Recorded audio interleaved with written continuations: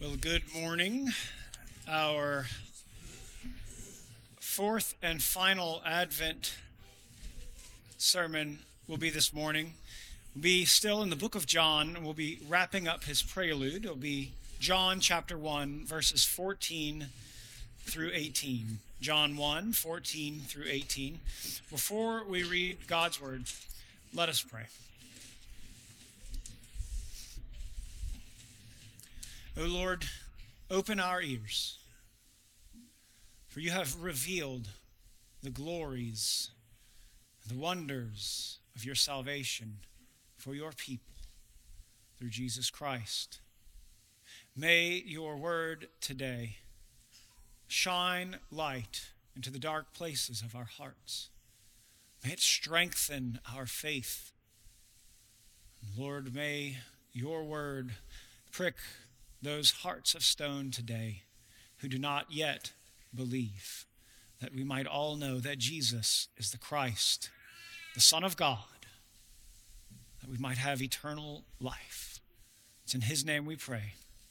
Amen.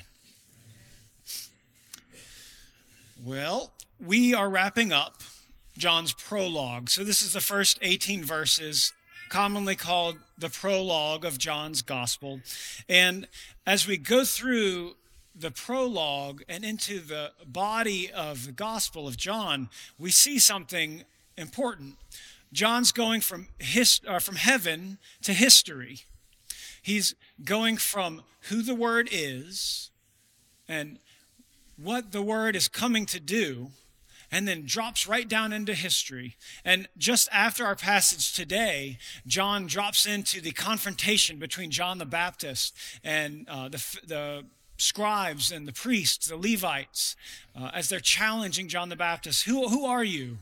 But before John drops into this history of what has happened in the life of John the Baptist, he wraps up with who the Word is and the mission of the Word. What is the mission of the Word? That's what we'll see today in John 1, 14 through 18. Hear the word of God. And the Word became flesh and dwelt among us, and we have seen his glory, glory as of the only Son from the Father, full of grace and truth. John bore witness about him and cried out, "This was he of whom I said, he who comes after me ranks before me, because he was before me. For from his fullness we have all received grace upon grace. For the law was given through Moses, grace and truth came through Jesus Christ. No one has ever seen God, the only God, who is at the Father's side. He has made him known." Here ends the reading of God's holy word, inspired and applicable to our lives. Praise be to God. Amen. The last week, Jonathan spoke about how Christmas was a family affair. We can all see that Christmas is a family affair, even today, as we have family in town visiting, as many of us prepare to go and visit family later. Now, why is it that there's all this visiting going on?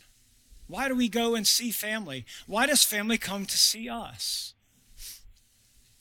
It's because being in person is important. Being in close proximity with somebody, it really does matter. You know, when people can't show up, they might write a card. You might get a phone call, or maybe even you get a FaceTime call, or you might Zoom with your whole family. But there's just something about being in person that is better than all these other ways of communication. Being in person matters. Now, being in person does matter, but some of us have people in our family that maybe we don't really want to be in the presence of. It's maybe something we might laugh at, and maybe sometimes kind of a sad reality that there are people in our family that we may find offensive. There are things that are offensive about people that are around us, but there's still something about being together. What we see today in this end of John's prologue and the end of John's Christmas story is that it's important to be together and that there is offense that needs to be dealt with. God knows it's important to be together, and so he comes to be with his people. But there's also an offense, and that's the offense of sin. You see, we are those obnoxious, fallen sinners that God finds he can't be in the presence of. And so in the garden, Adam and Eve were rejected from the very presence of God. But now, God finds a way in his plan of salvation. This is the mission of the Word, to make God known once again in a way that is more palatable for human flesh, but in a way that makes us righteous before God, that we might actually be in his presence, that we might actually know God. This is the mission of the Word, to deal with the problem of sin. We'll see this in three ways today. We'll see first the mission of the Word is the appearance of God's glory. We'll see also that there is a contents of God's glory, and that there's an effect to those who come into the presence of God's glory. The appearance, the contents, and the effect. So if I ask you in the narthex later on, what did you find helpful? Or if you're trying to maybe remember the sermon during the week, I've given you a way to ace that question, right? Appearance, content, and effect. You can ace it, all right? So first, the appearance of God's glory. John says in verse 14, and the Word became flesh. Now, at the beginning of John's prologue, he says, in the beginning was the Word. And if you'll remember a few weeks ago, we talked about how was a being verb, right? Am, is, are, was, were, be, being, been, right? It was a being verb. Well, now we have a different verb. The Word became flesh. So here, the Word that was, since forever, eternal existence, now becomes. We have a being verb first, and now, might I say, we have a becoming verb next, right? The Word was, and now the Word becomes. And if being implies existence in itself, maybe we could say that becoming implies progression. There is a progression in the mission of God to redeem his people as the Word becomes flesh. It's the progression from the heavens into history, from the decree of God eternal to the historical context in which we only know. That's all we know as people, right? We are human, and all we have ever been is in this history, in time. It goes from transhistorical to historical. That's the progression of the mission of the Word. The Word became flesh. First was and always was. But now a progression of the mission in becoming flesh. And when John says that the Word became flesh, he's not saying the Word became evil. He's not saying that the Word became anything but the very substance that we are made of.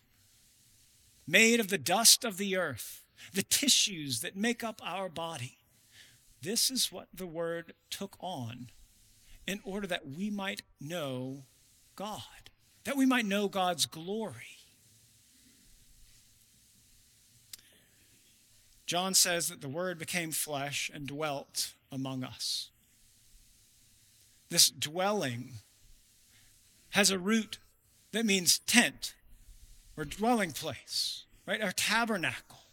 This is a place where you would go and dwell maybe in a foreign land.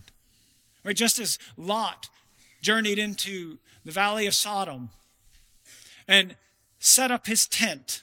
It's the same word for dwelling. Lot went and lived amidst a sinful people for purpose, for amount of time, to live, to be. Here, too, the Word takes on flesh to dwell among his people with purpose for a particular amount of time in a foreign land, into his very creation that he created. He dwelt among us. This word tent is also the word for tabernacle. The tabernacle is where the very glory of God resided amongst his people. So once again, confirmation that this word is indeed God. The very glory of God that takes on flesh to be with his people. He says he came to dwell among us. Now, who is this us? I propose to you that this us is John and the disciples. The Apostle John and all of his disciples, all of those who lived with Jesus, all of those who ate with Jesus, who learned directly from Jesus, who did ministry with Jesus. The Word took on flesh to dwell among his disciples with purpose. God's glory is made known through this gracious and accommodating way, as the Word took on flesh in a way that his disciples could accept him, could know him in person. God's glory is made known through this gracious accommodation. And we see first that the appearance of God's glory makes God known. We also have the contents of God's glory, right? The contents of God's glory. He's full of grace, full of truth, right? Before that, we see that this is the glory. His glory, glory as of the only Son from the Father. This is the very glory of God. And here we start to understand why it's necessary for the Word to become flesh. If we consider the effects of God's glory throughout Scripture. When Adam had fallen, and in their sin, Adam and Eve in the garden, as God went to look for them, what did they do? They hid from the glory of God because fallen flesh cannot endure the glory of God. What did Job do in the presence of the glory of God? He despised himself. Isaiah, just in the presence of the hymn, the train of glory in the temple, called down curses upon his head. Woe is me, for I am a man of unclean lips. Sinners in the presence of God's glory find his glory unbearable. Unbearable. John says that he saw this glory, right? We have seen his glory. Now, when did John see his glory? Well, when Jesus was there in the flesh, sure. But even more specifically, when did John see his glory?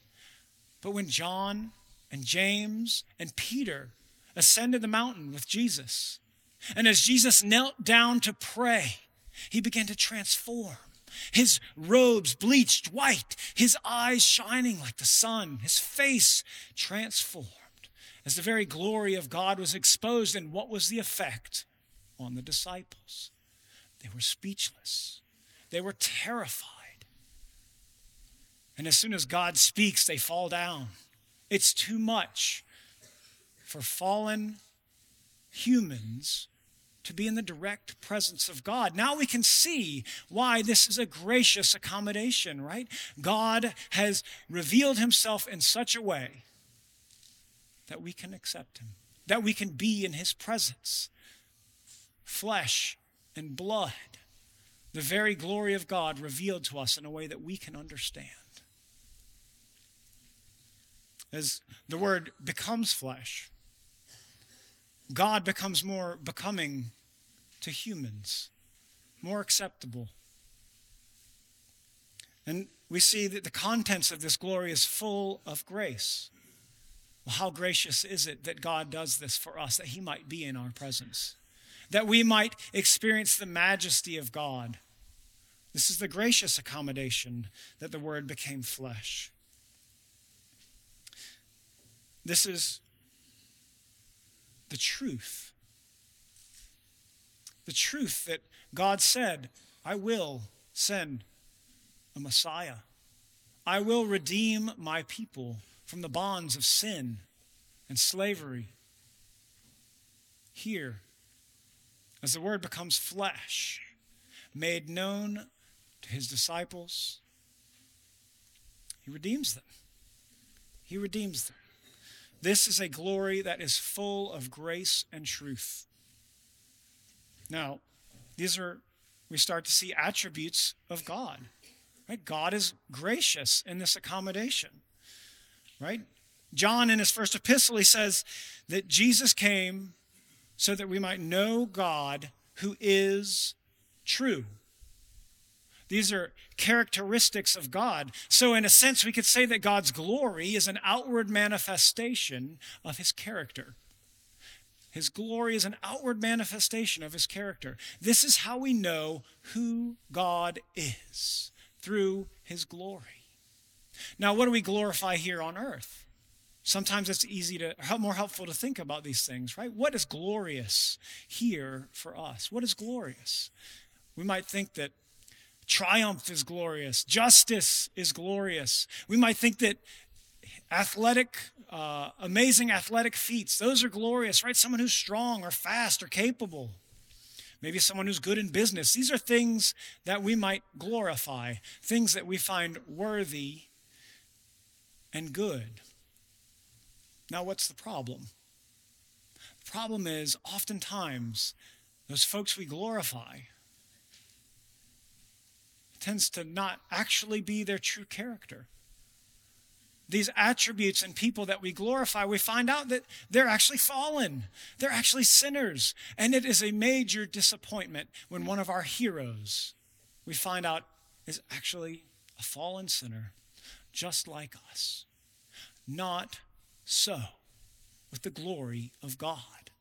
The glory of God truly represents his character, truly represents who he is. And it's because of who God is that he's worthy of worship. Think about who we would rather deal with.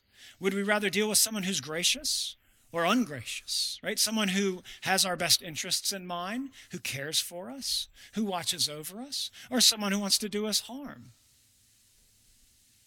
Clearly, someone who's gracious is greater. What about truth? Would we rather deal with someone who's truthful, someone who lives in reality, grounded on things that are actual? Or would we rather deal with somebody who lives their life in a fantasy,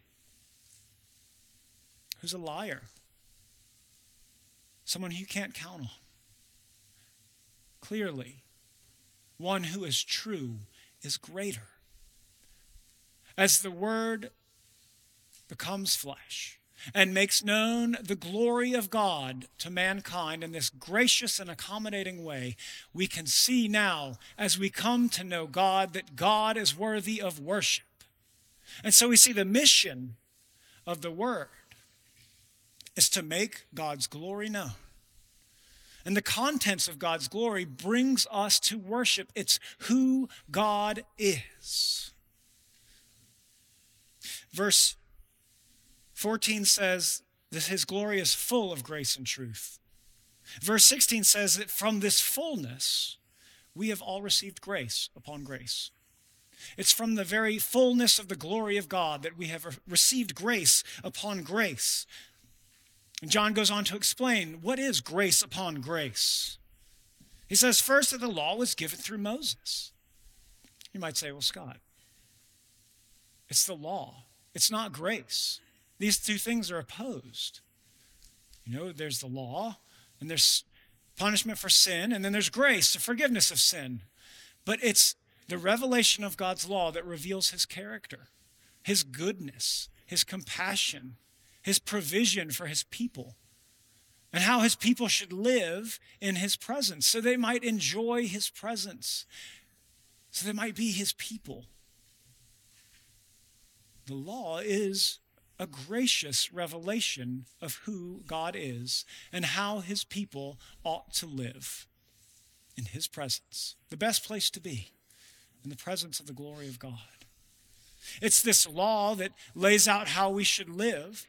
It's this law that also measures where we transgress God's law. Where is sin? What's a transgression of the law? When we've gone past the line, you could say. That's why the law is gracious, because it's there that the sinner knows that he's a sinner. It's hard to repent if you don't know you've done something wrong. That's gracious.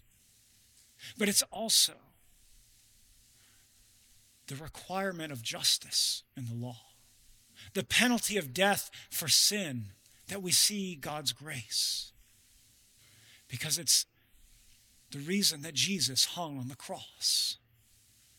It's the reason that Jesus died for our sins. And that is gracious. For it's the penalty of the law, that is death, for our sins, that he hung there.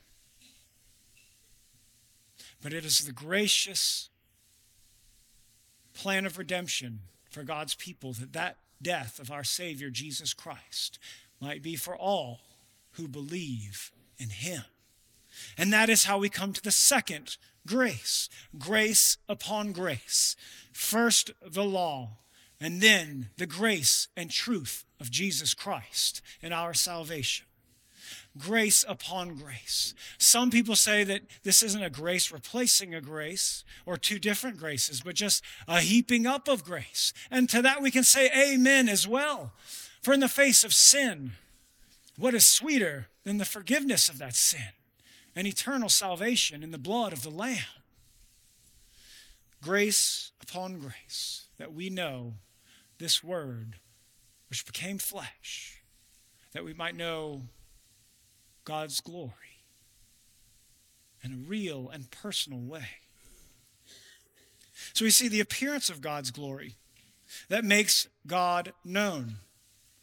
Or the contents of glory that brings us to worship God, full of grace and truth, grace upon grace, the law and the grace of Jesus Christ. This is who God is and why he is worthy of worship. But now we have the effects of God's glory. What are the effects of God's glory? We look at verse 15, we get some light on this answer.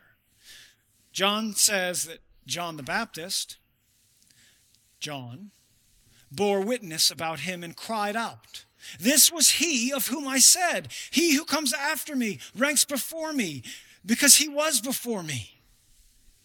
Right? This crying out is a proclamation. So we see that John the Baptist, when he comes into contact with Jesus, the Word made flesh, what does he do? But he proclaims, this is him. This is him. He's here. Now, who is John the Baptist? John the Baptist is a prophet of the Lord Most High, but he's a man. Born of a woman, born of a man and a woman. But we know that in the womb of Elizabeth, John the Baptist was full of the Holy Spirit. And so here we can see that those who are full of the Holy Spirit and come into contact with the glory of God cannot help themselves but cry out, "This is him. This is Jesus Christ." If Drew Brees were to walk into the room, some people might jump up and say, "This is him. It's him. It's Drew Brees. He can throw a football." I'm not making fun of Drew Brees. He's a wonderful athlete, but he can throw a football. Imagine now, John the Baptist, this is him, the salvation of fallen sinners. Compared to a football, that's pretty glorious. Compared to all things, that's very glorious.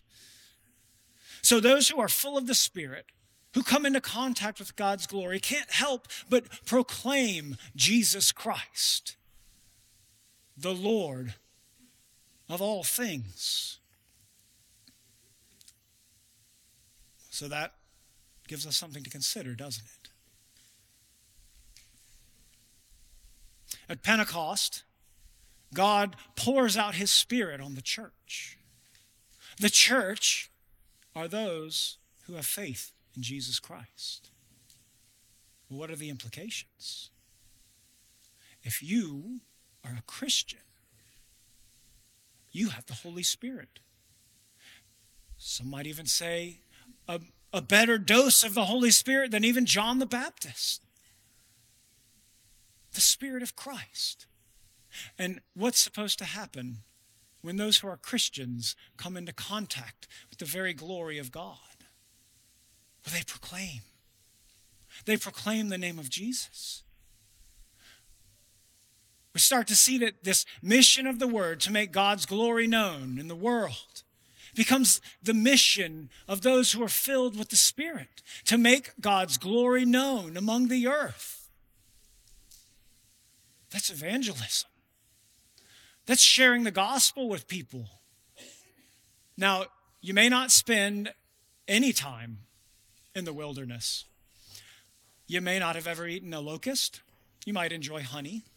But you may not see much similarity between you and John the Baptist. But remember, this is a light that shines into the darkness. And so you may not be called to an actual wilderness. You may be called to a spiritual wilderness. You may be called to a wilderness around a fine table where you might enjoy fine seafood and bottles of wine. But even there, you may be in an actual wilderness. And even there, Christians, you are called to be a light in dark places, proclaiming this is He. This is Jesus, the Word made flesh. In whatever wilderness we're called into, we are called to be salt and light. We are called to carry on this mission of the Word, to make God's glory known among His creation. As we go to visit family, or as family comes to visit us this year, let us remember how good it is to be in person with one another. How important it is to be in the actual presence of those we love. And let us remember, too, that the Word made flesh, Jesus Christ, He knew how good it was to be in person. And so He took on flesh to be with us, so that we might know in a gracious and accommodating way the glory of God, who God really is, and that He is to be worshiped. And may it be that we are filled with the Spirit of God. And as we remember our Savior, Jesus Christ, we go out this Christmas to be light in dark places. What better time than Christmas? When in all of the year do you get Jingle Bell Rock and Joy to the World right next to each other? Only now. Maybe, just maybe, it's the will of God that our culture and our Christianity are intermingled so much at Christmas time so that we might have a bridge, an easy path to share the gospel of our Lord and Savior, Jesus Christ. Because that's what God did for us. He took on flesh that we might have eternal life, all who believe in Him. Praise be to God. Let's pray. Lord, as we leave here today, give us many bridges, give us many opportunities, and give us the words to share the glory of your gospel, to share the glory of who you are. Without you, we are simply salt to be trampled. But Lord, with your Spirit, with faith in our Savior Jesus Christ, we are able to go out and truly be salt and light, to truly carry on this mission of the Word to make your glory known. May it be so by your will and your Spirit. In Jesus' name we pray. Amen. Brothers and sisters, having heard the gospel, let us rise and profess this one faith in which we believe. Christians, in whom do you believe? We